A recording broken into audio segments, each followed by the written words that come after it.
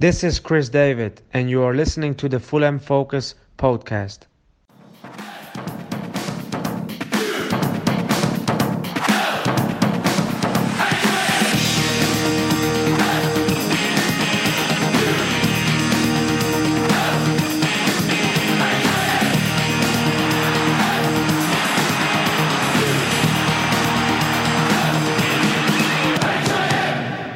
Fulham.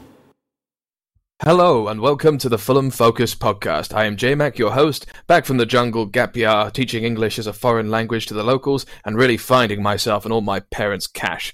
It's happy bank holiday for me and my co-hosts and happy back to work day for you. Hope this Focus pod is helping your 4-day working week go as gently as possible. But thank you to Chris David for opening the show. Chris signed from FC Twente as a teenager and went on to become one of the club's youngest Premier League goal scorers, scoring a superb goal in off the bar at the hammy end with seconds of our Premier League status left to play. After 13 unforgettable years, it was a fitting way to sign off the club's greatest era in style, going out with a bang, and we thank him for making that happen. Let's hope we can do the same this weekend against Newcastle. Chris David, we salute you. Right, time to teach some English to this lot. Matt, Dom, and Don Love are with me. Dom and Donna, let's go. Fulham. All right, guys, so we lost, but not in the fashion we are used to, against a team who are going for 7th place at the moment and have beaten most of the top 6 on their day, and I'd say we didn't look too shabby, Mr. Donlove. How are you, Mr. Don, and what's your opening thoughts on this result? You know, I'm good. Apologize for my voice having a little bit of squeaks here and there. I thought we were pretty good, and at the same time, a little bit unlucky. Several shots going wide. We can talk about that later. You know, people not being consistent right now with their shots. But overall, I thought we looked pretty good. I know we're going to talk about formation, and I look forward to hearing what you guys think. But overall, I don't think we played that bad. You know, for what we've got right now and the way we were playing throughout this whole season, I'm pretty damn happy right now with the team, even though we're going down. Yeah, the feeling is very mutual on my side. Mr. Don mentions formation there. We were having a bit of a meltdown on the WhatsApp group chat, just saying, like, what is going on? What is this formation being played at the moment? And it seemed like, well, tell me what you think it was like, and we'll talk about it from there. Yeah, get back to me if you figured it out yet. I don't entirely agree with what Don just said. I thought we looked a bit flat, and I thought we gave up far too many chances. I know they're a decent team, but they do struggle against the weaker sides in this league, and they're not exactly prolific. So I'd have liked to see a bit more of an attacking outlook from us. The formation, I think, with Odoi out, I'd have preferred to have seen 4 at the back, but it seemed to be Christie as the kind of right-sided centre back in a 3, with Ryan Sessegnon as right wing back. And the two of them got in each other's way an awful lot and gave the ball away far too much for my liking. And it just didn't work. And I know the idea was keep it tight and frustrate Wolves because they've got a very dangerous attack. But it didn't really work for me. And I think if it wasn't for Rico in goal and the woodwork and Diogo Jota missing, a few chances, I think we could have been 4 or 5-0. So, yeah, less happy than you guys are, clearly. But and it started from that odd lineup from Parker. Well, the lineup seems to me to be something that certainly worked in frustrating them, as you mentioned. I thought Christie is right centre back. I mean, I loved his telling off of Jota for diving early on in the game. He seemed quite reassured in that position for, I don't know, maybe about 65% of the match anyway. Mr. Don, do you have any thoughts on what Matt Dom's just brought up there? So this is where the coach in me wants to explain, and I'm not going to defend Parker. I think actually Parker's been doing a great job.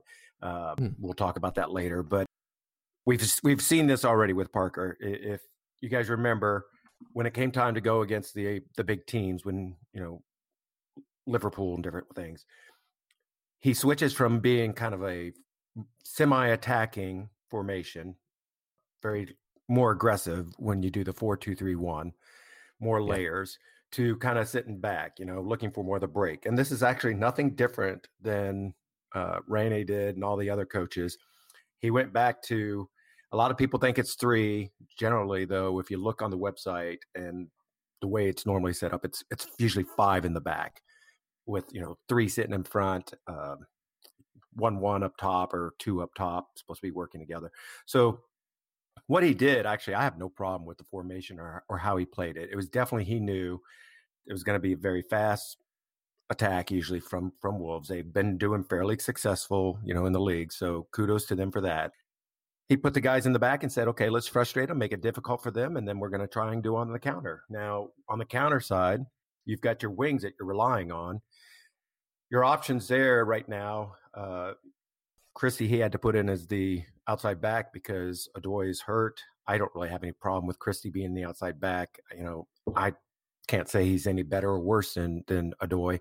I was looking at stats, and Christie has got a pretty good account for putting crosses in.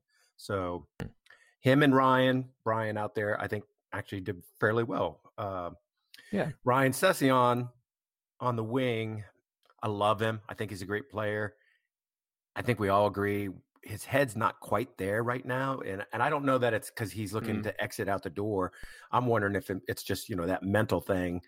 Things haven't quite gone right this season, and he's got to, break that funk and get out of that funk somehow. But I had no problem with the actual formation or what he was doing. To me, it was pretty clear. It's a 5 converts into 3 in the back.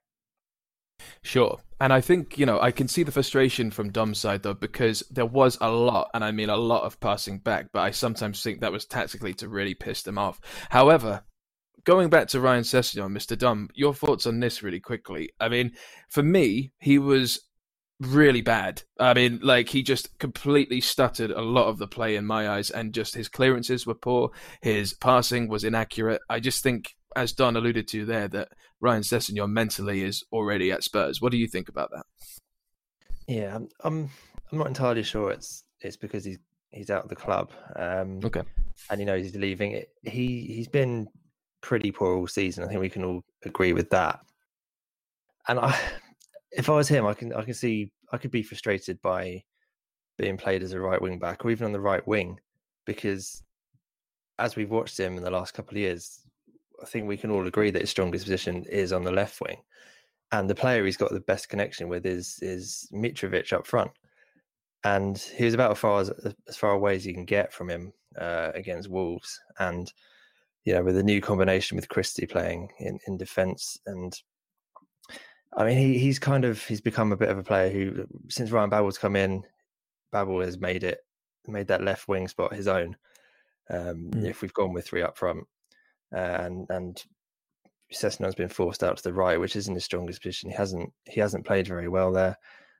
So I think it's kind of partly due to the fact that he's such a versatile player, and that he's being played where perhaps he's not strongest, just to fit the team, and it's not where he shines. So I see it as more that kind of thing rather than the fact that his head's gone and he's not trying anymore. Because I don't agree. I think he is trying.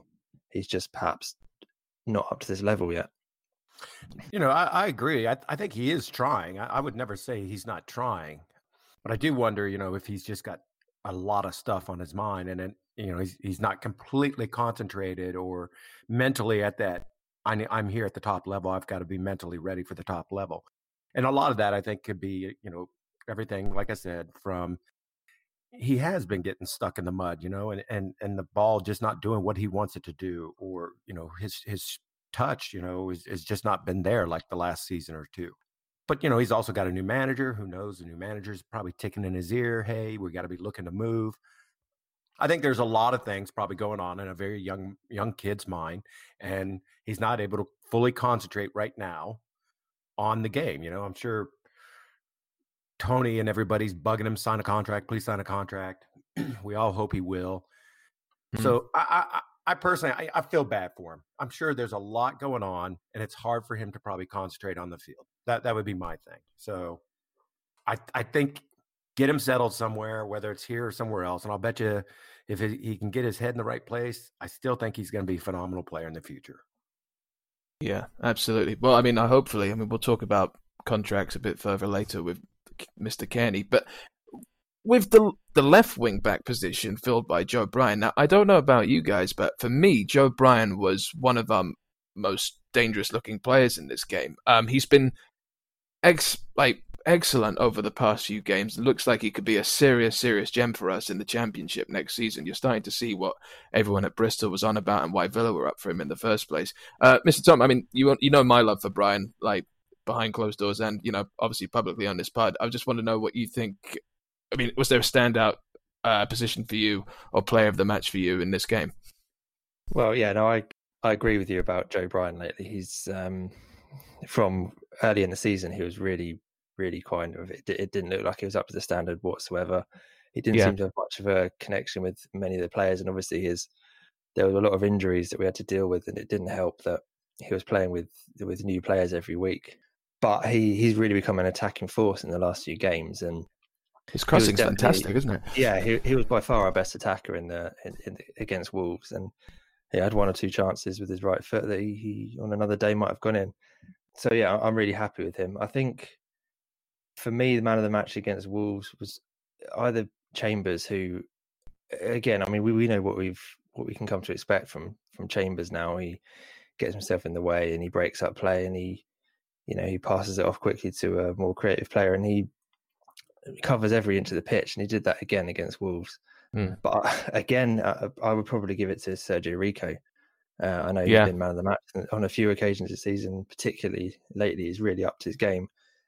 And there were one or two of those saves he made against Wolves were absolutely spectacular. One early in the first half where he dived down low to his left and tipped it wide. And I think later on in the game, he tipped one over the bar from, it was absolutely arrowed at him, and he just got an arm up to it and pushed it over the bar. I mean, without him, like I said earlier, I think we would have lost by more than one. And again, without Chambers, really making it difficult for them in the middle, I think they would have had a lot more chances. So take your pick between one of those three for me. Yeah, it's interesting with Rico, because actually the goal we conceded, it was so frustrating, Mr. Love, because, we had done so well up until that point of frustrating and got a bit lucky with their missed chances. But the goal we conceded, Brian watching the ball go past around him too easily to Doherty, and then Anguissa doesn't stick to the runner Doherty, who crosses the ball to Dendok in the box, who Chambers doesn't track back to, and Maxime Le Marchand certainly isn't marking well enough, and the goal goes in. I mean, it's a lovely finish by Dendok Donker, but it's, I think I'm pronouncing that right. But yeah, Rico wasn't at fault for this goal, and you just show actually some of the old, switching off defensively is still there, and until, Parker's got some defenders in, if Parker is getting the job in the Championship, we might actually, well, you get what I mean. It's the same old that we've been seeing this whole season with Fulham, and it has to do with players switching off, especially in the midfield. And, like you said, Brian watched the guy just go bye-bye, and you expect, somebody's going to pick him up. And they don't, and that's the big problem we've got right now. We're not the only ones, that are having this problem. There are several teams that have this problem. But that is, like, for me, the one thing that is really frustrating. You want that player in the midfield to be tracking back and looking for those players that are trying to split the team apart, pull the team apart, create those spaces and chances for other players. Well, we seem to just watch it and say, okay, well, that happened. Well, let it go, and that's the problem. We've got to stop doing that. I want to see more aggressive defense. And while I love Tim Ream in the back, I really, I hope they're looking at somebody, whoever's going to be that central defender for next year. We really need that strong, very loud voice, demanding, controlling. We don't have that. And last year when K-Mac was on the field, he was that guy. He wasn't always in the center back, but he was that guy who Alfie Mawson. That's a my good hope question. for Alfie Mawson. That's really is a the good role I damn think. Question. Well, is he going to be here? Is he leaving? What's the deal with him? I personally haven't been following him because he's been out so much. Matt, what's the thing? He's been on the bench the last few games. That was because he's finally getting healthy again, right? Yeah, I mean he injured himself tying his laces, didn't he? Right. And we bought him injured. So beyond him being a curse, I think he could well be that that kind of commanding presence that you've been crying out for. And I think he stays because A, no one's going to want to buy him, and B, he owes us that at least, doesn't he? For his injury problems. And yeah, I think he could play a really important role, commanding the defence and being that strong, I hope shouting so. centre back that you asked for. I hope so, because we are so But we really do desperately lack needed that, it. yeah. Yeah. And, forget that. We still need somebody, even in the midfield, who's helping to do that. We don't have a K-Mac. We don't have a Murphy, We have not had a Murphy since Murphy left. Tell me one other person since Murphy has left that has been dropped in and has dominated, commanding, here's how we're going to play. K-Mac kind of does it, but K-Mac doesn't quite come up to the same level as Murphy was, especially with skill, shots on goal, that kind of stuff. We desperately need another Murphy in my mind. Sure. And I don't know. I don't have any people out there I could say, oh, let's go grab him. That's our Murphy. But we desperately need something like that for next year. It's interesting because, Anguissa in this game wasn't up to the races as he usually. He's been fantastic the past few games. But in this one, he was a bit off the mark, I thought. Just it's that sort of central midfielder. But obviously, he could never actually fill the role that a type of Murphy or a K-Mac could, because we've actually discovered he's not that defensive midfielder that we were hoping for. He's actually more of a sort of breaking lines Johansson type. Going to players that we think. I'll rephrase that. Yeah, I was going to say, because he's not quite looking like Johansson. Johansson will come back and he will put in a shift, okay? We need him. Quite getting that. Yeah, exactly. We're not quite getting that out of Anguissa. And the other thing is, because he likes to break, it's hard to play him, I think, in that same field with Tom. It's the same thing with Siri. Siri's, more attack-minded, stuff like that. Tom really shines when he can kind of play. In my mind, I've always said this, the true number 10 that kind of starts out deep, and he can find those, oh my God, passes and create stuff. That's where Tom shines. But for Tom to do that, you've got to have that guy that's a little more defensive minded in the defense, in the midfield. And that's where K-Mac, really shined, I thought. K-Mac really allowed Tom to be creative and do stuff like that, and was there to kind of help clean things up when things broke. Yeah. We need that again. Well, we do. But, we'll talk about Tom in a minute, actually, because obviously we've got certain news about him that we need to discuss. But talking about players who we will need next season, who might re-sign, where their head's at, let's just very quickly talk about Mitrovic. Again, not at the races. Hasn't scored a goal other than a penalty recently from open play since, I don't know, the start of the year, I think.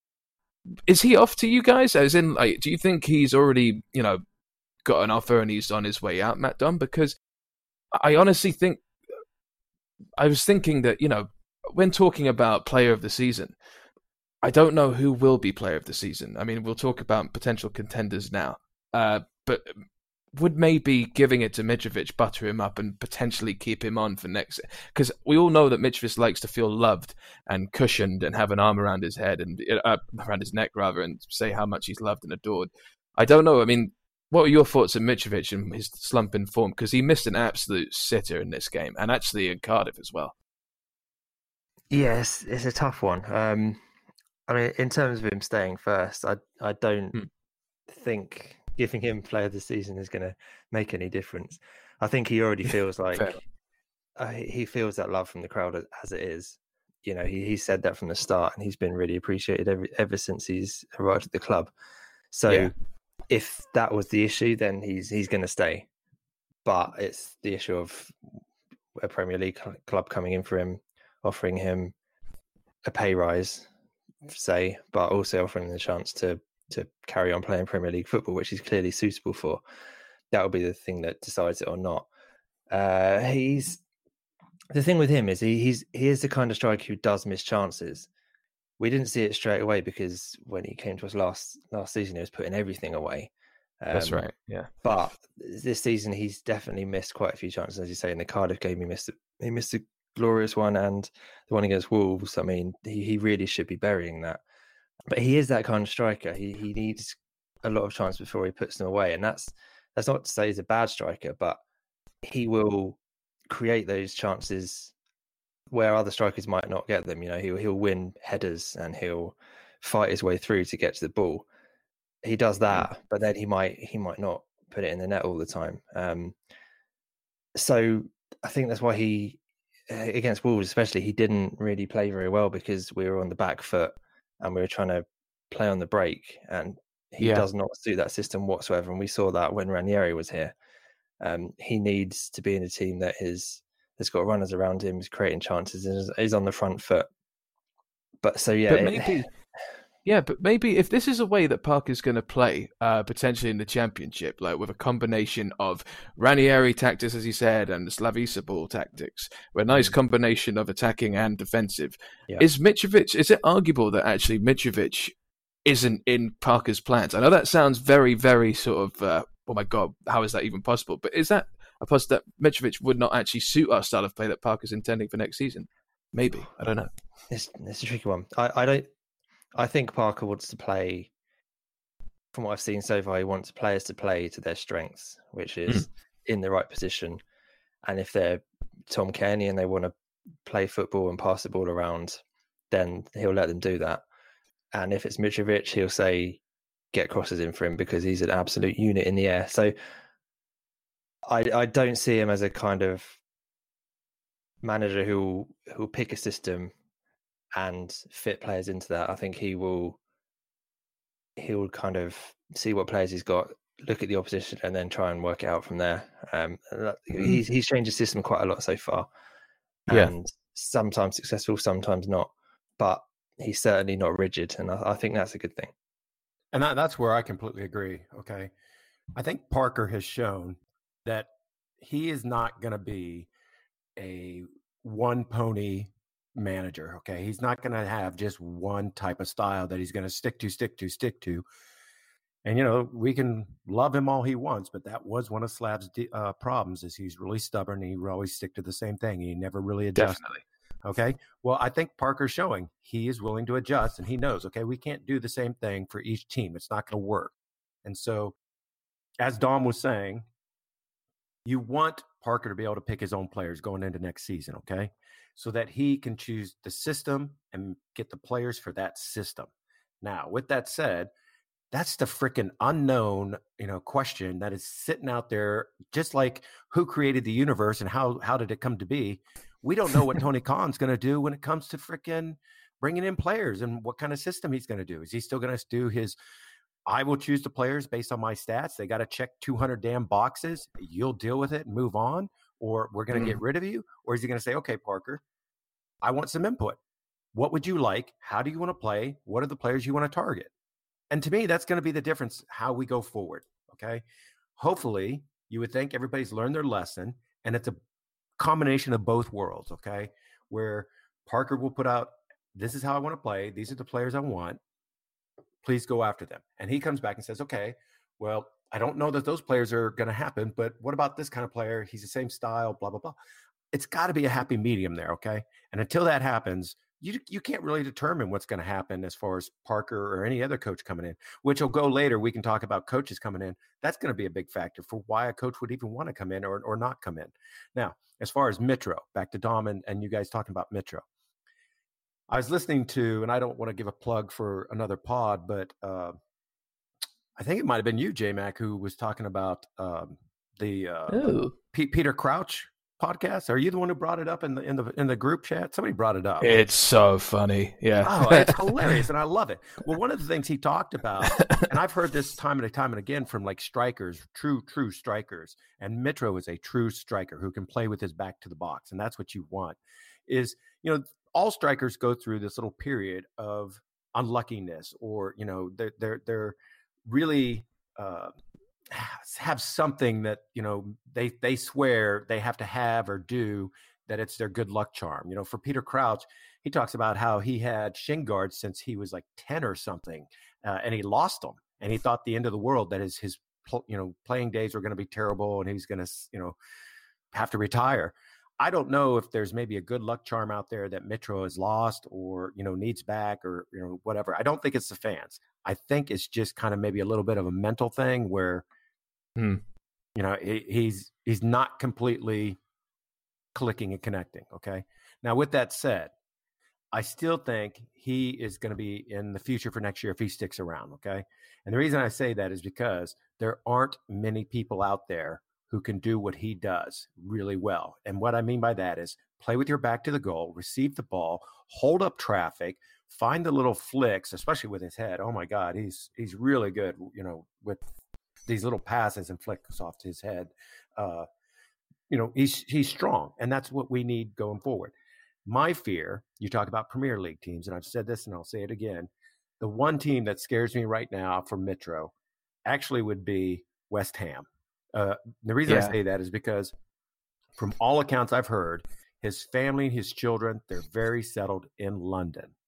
So for me, if a team were to come after him, it's got to be a London team, I would think right now. And then you don't know. They throw crazy money at somebody, and I'll move. West Ham is the only team that really worries me right now going after him, as far as London.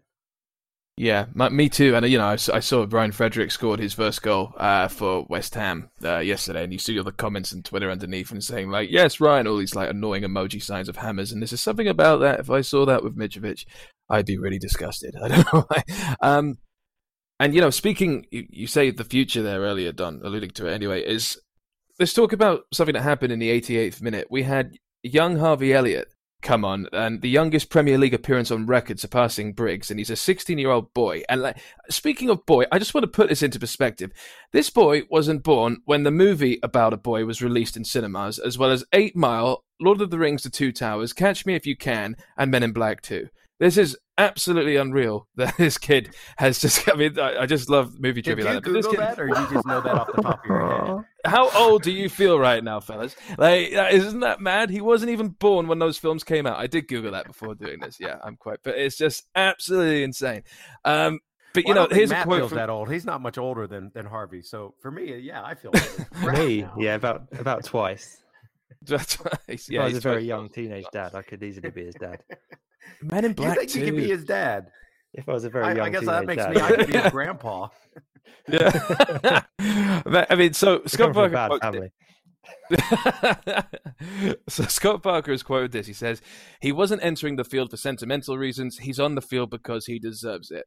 Now, am I feeling a bit cynical, or do we think that there is a potential contract situation with Harvey Elliott to keep him sweet so we can keep hold of him for the championship season? Or maybe I'm being a bit too cynical. Let's actually look at the positives first. I'll go to you, Mr. Dunn, with this debut from young Master Elliott. Oh, you old cynic, you. Sorry. It must be the age. Yeah, oh, yes, yeah. I don't know. I mean, maybe... Wasn't there that earlier in the season? Didn't he send out a rude tweet or an Instagram message or something? I can't remember exactly what he said. Yeah, but apparently that wasn't him, and I don't know. I don't know. Okay. Sometimes you look at tweets like that, and then you look at his haircut, and you're like, "Oh, why?" It probably was him. But I don't know, man. I don't know. Go on. Yeah. Keep going. I don't know. I think there's probably an element of we want to keep you, and we're showing that there is a route into the first team for young players with talent. As if he kind of hasn't been watching Ryan Sessegnon for the last 3 years, but exactly, yeah. But even so, I mean, we've proven with Matt Briggs from before, and now Harvey Elliott, that we are a club that puts focus on young players and gives them a chance in the team. So, from his point of view, I don't think he could be at a better club for that, especially now in the league below. And it's not. I mean, it's obviously a really good standard, but it's not quite to the standard as the Premier League, or not nearly to the standard of the Premier League. There's opportunities for him there. So I think it's more whether it's a contract issue or not, because I don't think he can sign a very long contract at 16 anyway. It's just an opportunity for Parker to say, do you know what?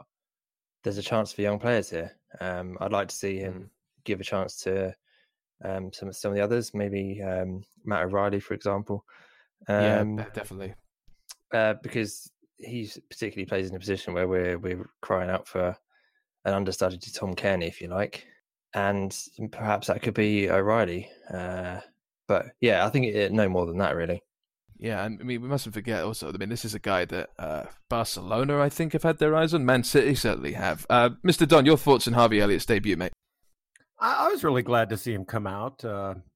It's always good, and it's always exciting to see young talent being shown, hey, we believe in you. We want to give you a chance, or we're looking to prove to you that we believe in you and we see you in our future. He's 16. I'm sure he's got like all those other kids, some agent in his ear saying, if they don't put you in first team right away, we're going to go over here. Okay. We're going to do all kinds of other stuff. We're going to make money. We're going to make money. You just, again, it's the same thing with Cess. Lots of people probably in his ear. What I give him credit for is if you watched him when he stepped on the field, he immediately went across. He passed out Parker's little orders about who's playing here, who's doing what, and he fell right in. You know, it was like a seamless little injection of a new player. It wasn't, you know, he got in there and had a bad touch or a bad game. No, he wasn't in for long, but still, he injected himself right away, and I think that's great. I wish, like you said, more players were kind of being given that chance right now. I'm really hopeful, like you said, next year. I really want to see Steven. I want to see Steven so bad. I really, really, really hope he's going to be pushed up. And there's other players that you got to wonder about other players that are kind of aging out of the academy system and the PL2. What's going to happen with them? And, you know, one of them is one of my favorite American is Mr. Luca Delatorre. Yeah, you know, is he going to age out? Or are they just going to say, okay, well, you're done and we're going to cut you free? What's going to happen there? Fusa, I want to see him out. He's finally back from injury. Supposedly he's starting to play well, you know. Well, this is why it's important that Scott Parker stays, in my opinion, because he's seen these players for quite a few years now, because he used to play with us, of course, you know, about 4 or 5 years ago. And also, you know, he's used to dealing with youth setups in Spurs and working alongside or next to managers like Pochettino, who are very good with developing younger players. So, I mean, honestly, I do believe if Parker stays, we could be in a lot worse hands. Now, speaking of Parker, I'll just get quickly your Parker points rating out of 10 for this game. I'll go to you. Straight back to you, Mr. Dunn, for this one. I'll give him a 6. The only reason I dropped down from, say, like a 7 is I still think, I know everybody questions his formation. I still think the formation was the right thing to do. I like that he changed things up and knew, hey, we can't just be possession, blah, blah, blah. I know it frustrated people holding it in the back. I think, you know, he was trying to be more defensive minded, keep the ball. You know, hopefully if we have possession more, they don't have it as much. Less chance of them scoring. I wasn't completely happy with all the subs. I did question some of the subs and how that was going.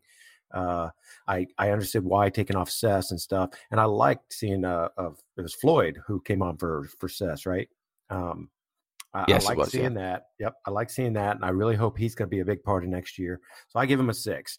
Now, along with that, I love that he put Harvey in. Absolutely love it. I hope he continues to do that because, as you say, he believes in kind of that old-fashioned football. And there's an article he talks about how he believes in, you know, rewarding good talent and people who want to play hard. So a solid 6 for me. I'm going to go the 5. I want to see only because I said 6, right? You're trying to outdo me. Well, maybe it was going to be a 5 anyway. I'll show you my notes after. I want to see sensible lineups. I want to see. I get there's an element of experimentation because some of these players aren't going to be here next year, so he's got to see who might be able to play where and that kind of thing. But I just don't think it worked in general. We gave him too many chances, and I think along with Leicester, that was probably his weakest performance as manager. So again, we Don just mentioned the substitutions. We didn't really touch on it earlier, but too far, too late, and you know they weren't going to make an impact at that point, and potentially you could have turned the game in our favour if you'd have brought some players on earlier. So I can't really give him more than a 5. Okay, very good. I mean, I think I'll join Mr. Dunn with 6, or maybe 6.5 in that one. Right, guys. Well, look, before we get to the quiz, we need to talk about a bit of very good news for spring that we received. A bit of a spring in our step was Tom Cairney has signed a new contract, taking him till 2024. And yeah, I mean, this is pretty nice news to hear. I personally think that we could still do with signing someone as a substitute for him in his position that can do all the passes and all the creative stuff, because if Kenny gets injured, we know what happens to our season. Well, the beginning of our seasons, anyway. So I'll go to you, Mr. Dom, with the reaction to this news. And does it cement him as a Fulham legend in your eye? Yeah, I think for sure. I mean, there was talk of him leaving, wasn't there? Just after the summer, we didn't get promoted when we lost in the playoffs, and the January after that as well. I think there was talk of him going to Newcastle, West Ham as well, maybe. But That's right. I think we all heard a few weeks ago, didn't we, from Mr. Danny Boy, that Kenny was going to be signing a new deal, and partly in order to avoid taking a pay cut as we drop down. But whatever the reasons are, he's committed himself the rest of his career to the club now, and barring some a big transfer fee to take him off our hands, that will be the case. And I think you've got to go down as a legend if you're prepared to commit your future to the club after just being relegated from the Premier League, when that has been his ambition as a player, is to play in the Premier League. And it's got to the point, where he realises that being happy at the club you're at, where you're really appreciated, is as important as that. So, we've given him a lot of support, and he's repaid us now with this new deal, and I'm really looking forward to seeing the rest of his career. So for me, I personally think that this is a really good thing. He signed his contract. He's committing to Fulham. Whether or not he ends his career with us is still to be seen. Hopefully, he's not going to just end his career here. He's going to make it even go better and higher than what we've already done with him. This is, to me, fantastic news, and hopefully it shows everybody else this is the way to go. That you guys are a part of a team. You helped put us here. If you can help us get back, that would be awesome. So I hope everybody follows suit. The important people at least follow suit. Yeah, and I think just one more thing to add. I think when we went down last time, it was a team full of mercenaries and players towards the end of their careers on short-term deals and well into their 30s. And I think it's really important to have someone who has been with us in the Premier League who can come down, and we can he's got that commitment to see us come back up, and he's been there and done that, and he's been through it before with promotion, and he's also tasted the Premier League. So keeping hold of players like that will really, really be helpful to our promotion push again. Exactly. And, he says he'd like to end his career here.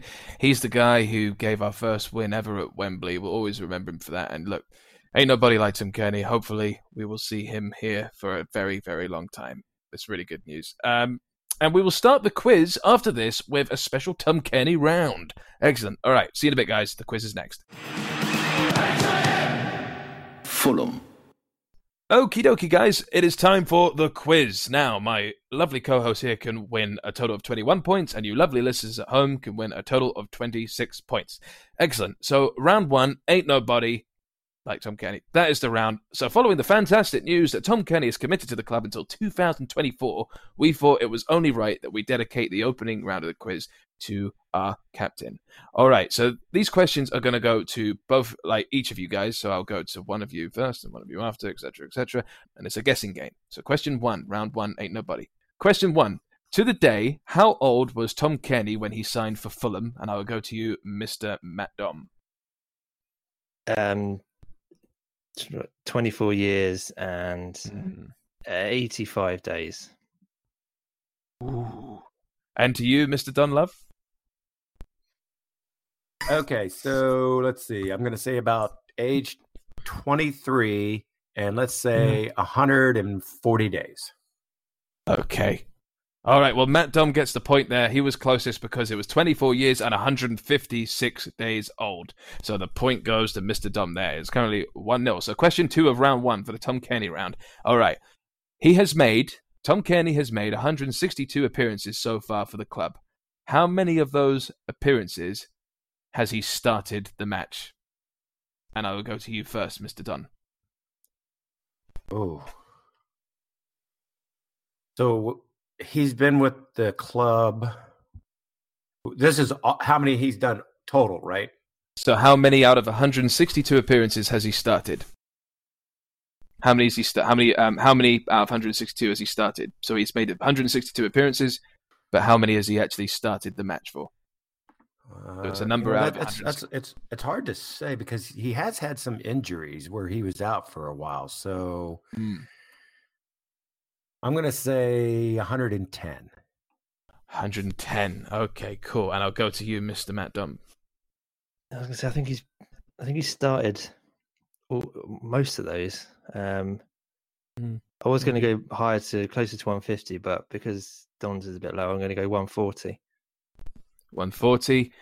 You have another point, Matt Dunn. It was 146 starts out of 162. That is a fantastic guess. Very good. Very good. All right, so 2 points to Don. Question 3. What is the exact minute and seconds that the ball crossed the line when Kearney scored the winner at Wembley last May? Oh yeah. So, Mr. What was the exact time down to the second that his son was born? Oh, that would have been good. No, we can't do that now. It's too late. It probably would be, yeah. But all right. So, okay, Mr. Dom, you first. How many minutes and seconds? It was 20 something. Not good enough, mate. 21 minutes 43 seconds. 21:43. Okay, and for you, Mr. Dunn? I do remember it was in the 20th some minute. I don't know the exact minute, but I do remember that because we spent the rest of the time biting our nails wondering if we were going to concede. So yeah, I'm going to say 26 minutes, 14 seconds. 26:14. Okay. The correct answer is 22 minutes and 13 seconds. So that makes Dom closer with 21:43. So that is 3 points to Mr. Dom and 0 to Mr. Don. That's quite a bit confusing to listen to. Question 4, final one. He has scored. So, question 4. Tom Kearney has scored 28 goals and counting in all competitions for Fulham. But has he scored more of them at home or away? And also, Wembley counts as away in this instance. And I'll go to you, Mr. Don Love. 28 total. Mm-hmm. How many of them are away? Including Wembley. Including Wembley. Yes. I'm going to say 14.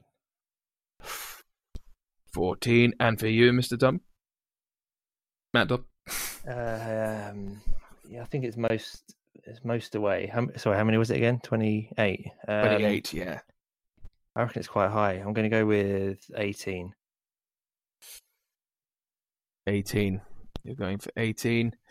The answer is, including Wembley, he has scored 17 goals away. Wow. So, Matt Dom, you are closest to that because you were just one over. So, Matt Dom has that's 4 impressive. points. I know. Thanks, that's that. He's got, that's right. That means that he for whatever reason, and he scored 11 at home. Away. Oh, you mean for Kenny, right? Yeah. One of the best goals I've got to see from Fulham. Me and my wife went to them at Brentford, and it was in like the waning minutes of the second half. Oh, lovely, he scored lovely goal.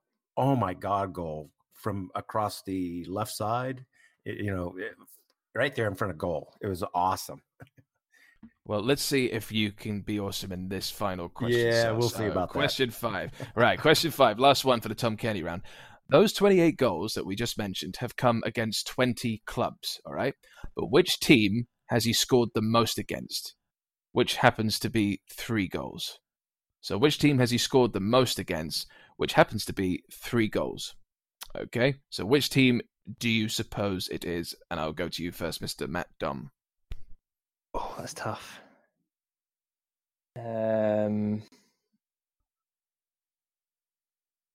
gonna have to go with the team I know we scored against, but I don't think he's got 3. But Brentford. Brentford, okay, you're going for Brentford, and Mr. Don Love. Oh man, this is bad. 3 goals. Had to be somebody down there, I would think, towards the bottom. What about like Blackburn? Blackburn. The answer is Leeds. The correct answer is Leeds. He scored 2 at Ellen Road and that famous last-minute equaliser at the Hammersmith end. He has also scored 2 goals against the following clubs. So you're nearly there. So he scored 2 goals for Brentford, against Brentford, QPR, Charlton, Bolton, Nottingham Forest, and Norwich. All right? Okay. And now we have the final question here, question 6. And I'll go to each of you for this one, okay? So, true or false, guys? Question 6. Despite scoring 28 goals from midfield, TC has never scored more than 1 in a game. True or false? I'll go to you first, Mr. Don. Well, I would think that's false. I would surely hope he's done more than just 1. Okay, I'll go false for you. And Mr. Don, what is your answer for that? Well, because I can't think of any occasion where he has scored 2. I'll say it's true. Okay. The answer is false. He scored a brace in 1 match, a 3-0 win at home to Charlton in his first season. So Don grabs a point there, and the scores currently are 4-1. 4-1 to Mr. Matt Dom. A point for you, Mr. Don Love. Okay, so round 2. We're doing back and forth now. You know how that works. So here we go. We take on Newcastle this weekend in our last match of the season, so what I want you to do is to name any team we have played during the new millennium in our last game of any season since the 1999-2000 season. So there are 16 to pick from because 3 teams we've played twice on the final day. So we've actually played 3 of these teams twice. So I just need you to name me a team that we've played on the last day of a season since 1999-2000. And Mr. Matt Dom, because you're winning, I'll go to you. Okay. Yes. So Crystal Palace, last time we went down. Crystal Palace last week is absolutely correct. Very good. That is a point for you. And Mr. Don? Love the bell. So last Thanks. teams we played of the season, the first one that comes to mind would be Villa. Right, hold on. Let me just you're going to have to... Because we played them in the final. 1 second. Villa at Wembley. That is absolutely right. That is a point for you. And back to you, Mr. Matt Dom. Well, then I guess for that same reason, it would be Reading. Reading in the playoffs in the second leg. That is a point for you. And for you, Mr. Don Love. So I'm not going to be able to guess a lot of these because I'm not very good at this stuff. But the one that does stick out to my mind would be 2007, 2008, you know, that barely allowed us to get anywhere or to survive. And that'd be Portsmouth. That is a point for Don. Portsmouth or Pompey is on the list. Okay, and back to you, Mr. Matt Dom.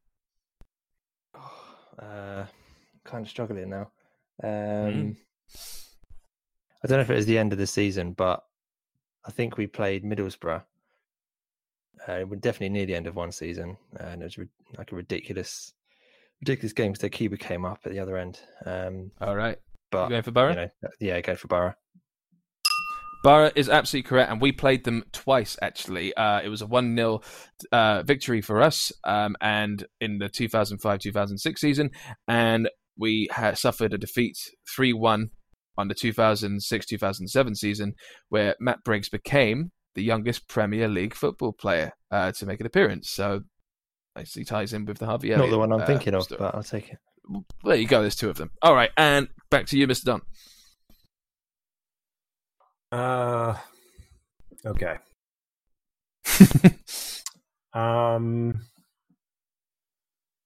What about Birmingham? They were towards the end of a season one year.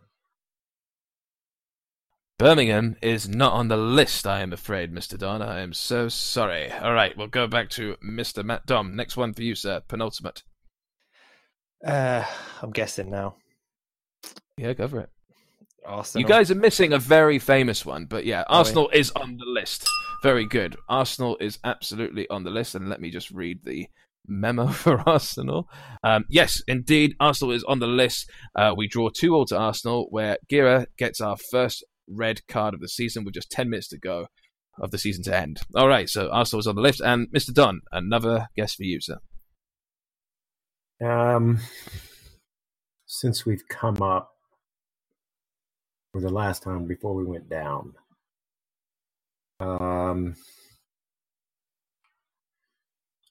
didn't somebody give us a really bad spanking at the end of the season?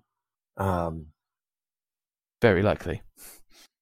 What about the year that Swansea won it all? Were we the last team they played that year? So I'm going to say Swansea. Didn't they? We were the last ones they played, and they'd already won it all or something. Swansea is absolutely on the list. Swansea won 3-0 at their place in the 2012-2013 season. Yeah, that's definitely on the list. All right, final guess for you, Mr. Dom. I think Norwich, because we smashed them.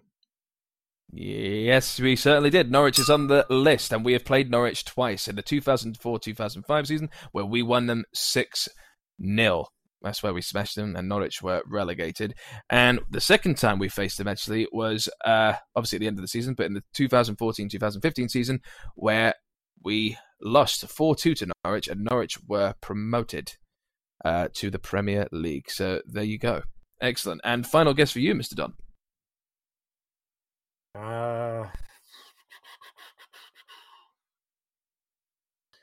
Wasn't there? What was that year we were going back and forth with Sunderland? Let's say Sunderland. Sunderland is not on the list, but I am actually surprised by that because Sunderland always feels like a team that we should have faced in the final day of the season. So unlucky there, mate, because I would have said Sunderland as well. So out of that round, Don had 3 points and Matt Dom has a full 5 out of 5. Now, the other teams you could have got, so we could have had Spurs in the 2011-2012 season where they won 2-0. We could have had, I'll wait for this one, we could have had Everton in the 2008-2009 season, or we could have had, we've had Middlesbrough, that's already been mentioned.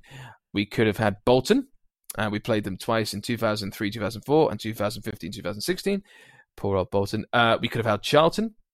We could have had Blackburn. We could have had Grimsby. And we could have had Huddersfield. And in the Grimsby match in 2000-2001, we were already promoted on 101 points under Tigana and fluffed a chance to equal the record of 104 points at the time. And the Charlton match was a Saha penalty. Then Mick Taylor saved a penalty from Jason Ewell, and Boa stripped down to his pants at full time, as you do. So that's it. So that's all of it. But the one you're all missing, which is technically allowed because it's at the end of the season, is Atletico Madrid. Because you guys said Wembley, so you should have known. You should have mentioned that. And the playoffs thing. So yeah, Atletico Madrid you could have had for the Europa League final in 2009-2010. All right, very good. So final round, guess the player. You know how it works. Certain amount of points if you get facts 1 to 2, 5 points, 3 to 4, 4 points, 5 to 6, 3 points, so on and so forth. 10 facts. I'm going to read them out really slowly. Guess the player. Here we go. Okay, so Don, in your interest to get this quickly. As quick as possible. All right. But at the moment, the scores stand 5, 6, 7, 8, 9. Dom is on 9 points, and Don is on 4 points. Excellent. Here we go. Fact number 1. This player is 6 foot tall. Anyone? No, okay. Fact number 2. He has played under 4 Fulham managers. Yeah. Outside the 5-point zone. Fact number 3. He scored his first goal at the Putney end on his home debut. Fact number 4.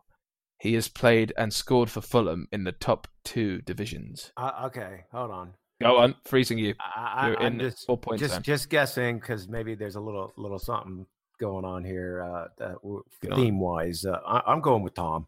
I'm going to say Tom. You're going to go with Tom. I will freeze you there, so there is a potential extra 4 points for you there, Mr. Don. All right, and let's keep going. Fact number 5. However, most of his appearances have come in the Championship. I can hear. I can hear Tom. Yeah, I think he's right, but let's carry on. Okay. Fact number 6. He's a Premier League player. Right. Yeah. Fact number 7. He's the captain of his current club. Fact number 8. He was born in Nottingham. Fact number 9. He is left-footed. He is Tom Kearney. And fact number 10, he's the only player to score for Fulham at Wembley. Take a bow, Tom Kearney. So, Done. because Don got it first, well done, Don. So that's an extra 4 points for you. So let's all add that up. 3, 4, 5, 6, 7, 8. That is 8 points for Mr. Don Love. But still, Mr. Matt Dom has succeeded just with 9 points to the 8. So that is a huge amount of redemption there for you, Mr. Dom, with that. That is wonderful. Yeah, exactly. Very good, very good. And for your prize, Mr. Matt Dom, we are going to give you a very beautiful, slightly worn out, slightly damaged, slightly torn Sin Cara mask for you to wear whenever you fancy. We found it on the pitch. That'll be my most treasured possession. Thank you. Exactly, yeah. Maybe potentially another Tony Khan signing for EAL, whatever it's bloody called. Excellent. All right, so there you go, guys. That is the quiz. Matt Dom is the winner, and after this, we'll have a little Newcastle preview. And yeah, see you in a bit. Fulham. And welcome back. So, Newcastle, guys. It's the last game of the season. Rafa Benitez, Newcastle are doing pretty well. They played certainly very well against Liverpool. They were unlucky not to actually be level with them at the end result. And just generally, I don't know, do we want to talk about tactics? What are your thoughts on this, Mr. Matt Dom? Let's just have a good day, yeah? Yeah, exactly. Let's just have a good day. I can't really think of... I'm not resulted by the result. All we can do is just try and see ourselves off in style at the Cottage, wouldn't you say, Mr. Dunlop? Yeah, last game, it doesn't matter to us. It doesn't really affect Newcastle for anything. They're staying up, and it's not like they're fighting for the top 7 or anything. So I say just go hard and go out for it. I know that we just did a 3 in the back, 5 in the back type formation. I'd rather Parker go back to his 4-2-3-1, and we just play some good, hopefully fairly exciting football to end the season with on a high note. I would like to see Harvey maybe step on the field again. I would love to see Cess or Matt, one of these guys, or younger guys, to step on the field. But I just say go for it. Just screw it all to hell. Who gives a crap right now? Just make it a good day. End this season in the right way possible. I think also, it'd be interesting. Hopefully it'll be a sunny day. There'll be a lap of honor at the end, or whatever honor we actually still hold for these players, what they've done this season. But you know what I mean? But also just the lap of shame. Well, it's at home, so you would hope Tony's going to make it a good day for everybody. I don't know. Well, this is it. A free cup of pawns for everybody. Yeah, maybe. But here's my thinking. Do we think that potentially?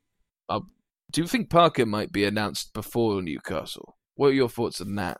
Because there are some things in the papers today. The Daily Mail, I might add. So let's not take it too fucking seriously. But it's apparently we've just been rejected for the second time by Arsene Wenger, and there is something about this that I know. It's just I know this isn't going to happen. It's obviously rubbish. Hopefully it's rubbish, because it's just Arsene Wenger in the Championship would be ridiculous. But is there any possibility that the Khans are still holding out for a manager that isn't Scott Parker, even though it's the Daily Mail stating it? What do you think about that?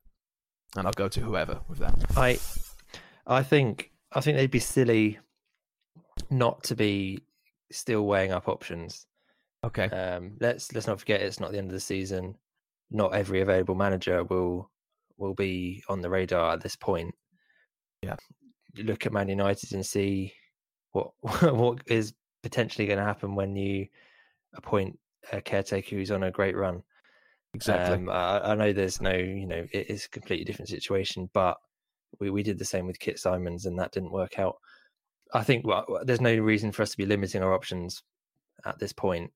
There's no immediate rush unless a lot of the team say we're going to stay if Scott Parker's given the job, because then, all of a sudden we've got a really good Championship squad ready to come back up next year. So I would be surprised if he was announced before Newcastle. And I think it's only sensible if we're looking at other options. Wenger rejected us when we were a Premier League team. If we'd gone back in, now that we're a Championship team, then that's just stupid. And obviously is a pack of lies. But I think we've got another good few weeks before we need to make a decision. Really. Yeah, I think you're right. And also, I mean, look, Steve Clarke is very likely off to Scotland. Neil Lennon has said that he is the Fulham connection. Yeah, the Fulham, exactly, big few. But also, Neil Lennon has said that Fulham interest is hogwash, and I think Celtic actually want to keep hold of him now. Exactly. So we're just ticking off all the sort of, I just hope Alan Pardew doesn't come to bite us in the ass. I mean, but like, what do you think, Mr. Dunlop, on this situation? I was going to say Partridge then. Yeah, well, Mowbray. Yeah, go on, Mr. Dunlop. What do you think? I don't know. I think it's all speculation, and that's the problem right now with the Cons is for a lot of things that they have done, it doesn't really seem logical. And especially with hindsight being 2020, you look back at the choices that have been made and things that have gone on.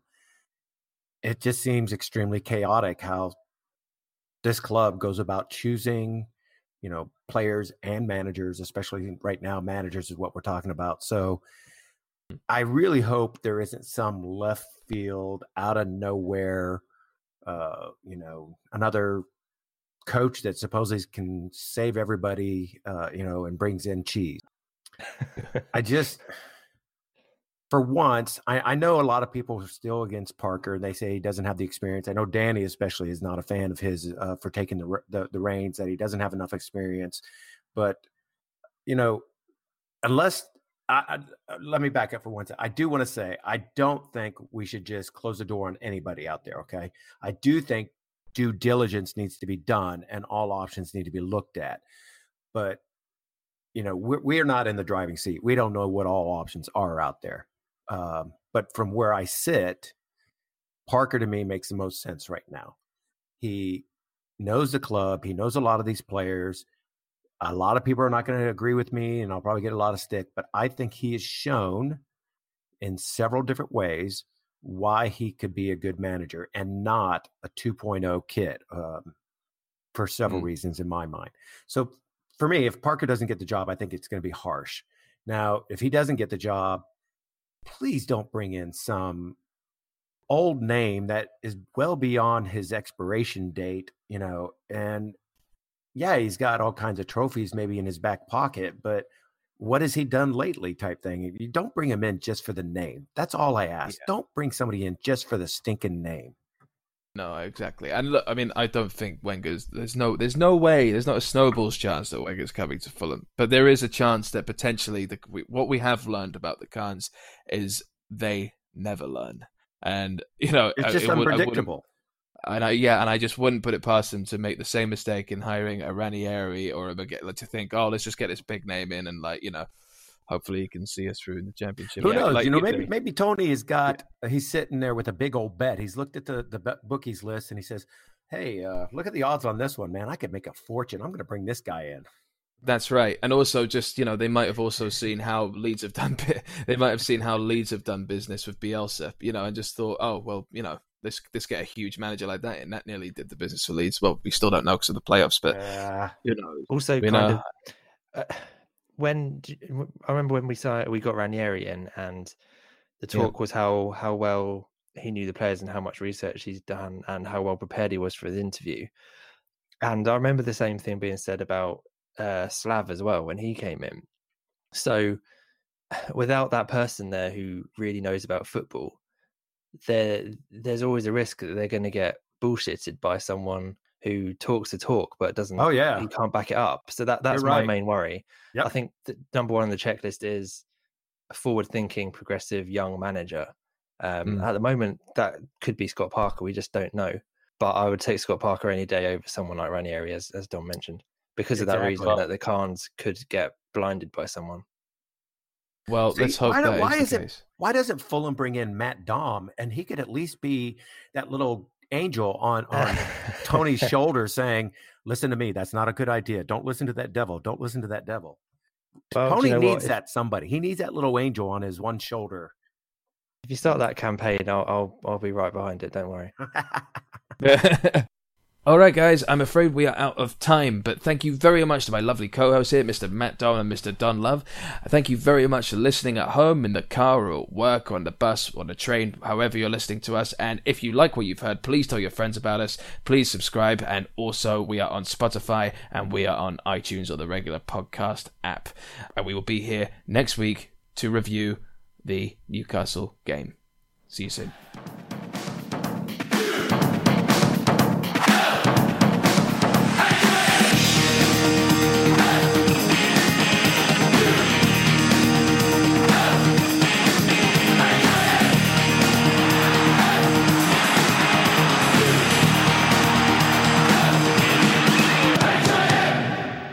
Fulham.